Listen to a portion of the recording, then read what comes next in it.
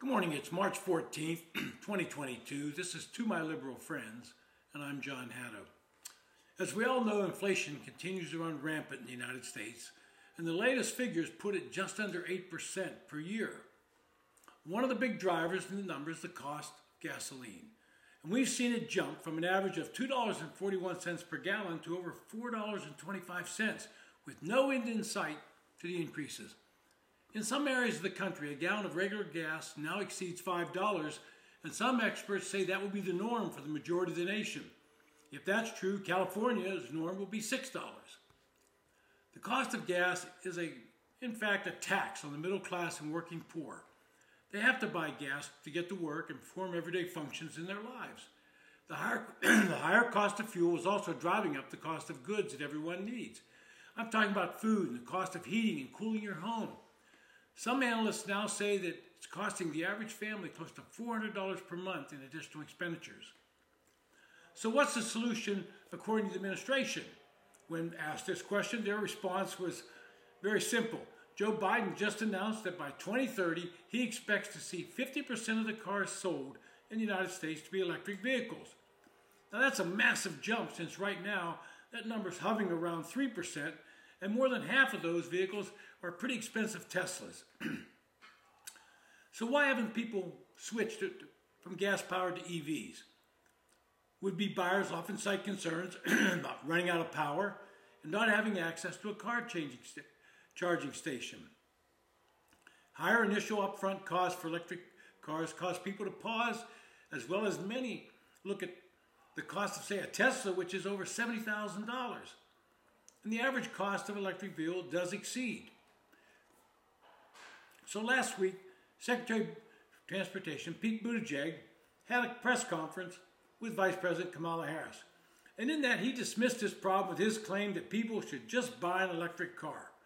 He did this while standing next to the Vice President, and both of them sounded completely tone deaf. In that conference, Harris said, and I quote, "Imagine a future, the freight trucks that deliver bread and milk to our grocery store shelves, and the buses that take our children to school and parents to work. Imagine all the heavy-duty vehicles that keep our supply line strong and allow our economy to grow. Imagine that they produce zero emission." Well, you all imagined it, end quote. Well, I think that's all in her imagination, which is what most of what she says is. Neither she nor Buttigieg mentioned high gas prices at that press briefing.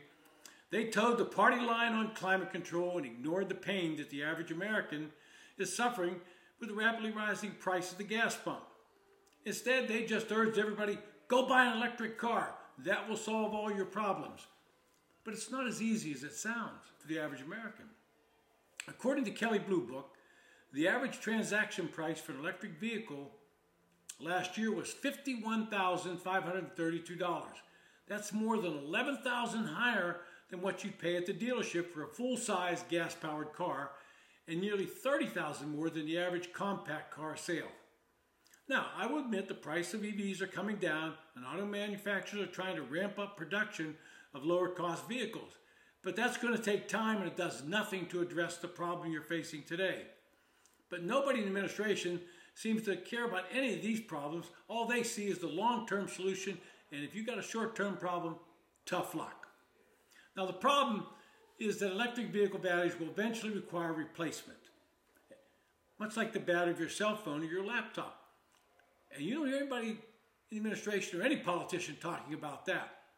The cost of replacing an EV battery can be very high, with many estimates ranging as much as $5,000 or more. And many automakers have warranties that will cover a battery replacement, but once that warranty's out, you've got to cover it yourself. This creates a secondary problem in the resale of electric vehicles. Buyers are going to be very wary about buying an older electric vehicle because of the potential for having to replace a very expensive battery. That means the value of that vehicle as it ages diminishes much more than a normal gas-powered vehicle. And when we look at lower-income families, they tend to buy used cars, which means they're going to have to shy away from an electric vehicle. Another issue is the short-term range of some of these vehicles. The numbers you see for various vehicles for sale show them getting at least just over 300 miles. But that's if you're not running everything that goes in your car, like air conditioning. So for any long trip, you have to carefully plan for charging stations and account for the time you have to spend standing there charging the vehicle. And if everybody had a thing, you'd have to stand in line like it was a gas line. Another part of that equation that the climate control politicians ignore is twofold. First, the batteries use cobalt, and the majority of that substance comes from China. The same with lithium. The battery pack of a Tesla Model S is a feat of intricate engineering. Thousands of cylindrical cells with components sourced from around the world transform lithium and electrons into enough energy to propel the car hundreds of miles, and again without tailpipe emissions. And that's what they keep preaching. No emissions. But when the battery comes to the end of its life, its green benefits tend to fade a little bit. It ends up in a landfill. Its cells can release problematic toxins, including heavy metals, and recycling the battery can be a hazardous business. Cut too deep into a Tesla cell or the wrong place, and it can short circuit, combust, and release toxic fumes. The government's going to have to develop a plan for either recycling these batteries, and they currently are not designed to be recycled, or disposing of them, and they're, as I said, extremely toxic. Batteries differ widely in chemistry and construction, which makes it difficult to create an efficient recycling system because every one of them is different. And the cells are often held together with very tough and strong glue that makes it difficult to take them apart. That has contributed to an economic obstacle. It's often cheaper for battery makers to buy freshly mined materials than to use recycled material. Those batteries and millions like them will eventually come off the road, and they're a challenge for the world's electrified future. Automakers are pouring billions into this electrification with the promise that this generation of cars will be cleaner than their gas-powered predecessors. By the end of the decade, the International Energy Agency estimates there will be between 148 and 230 million battery-powered vehicles on the road worldwide. But that's still only going to make up 12% of the global automated fleet. But today, we're not looking at the long-term problems. We're not even looking at the short-term problems.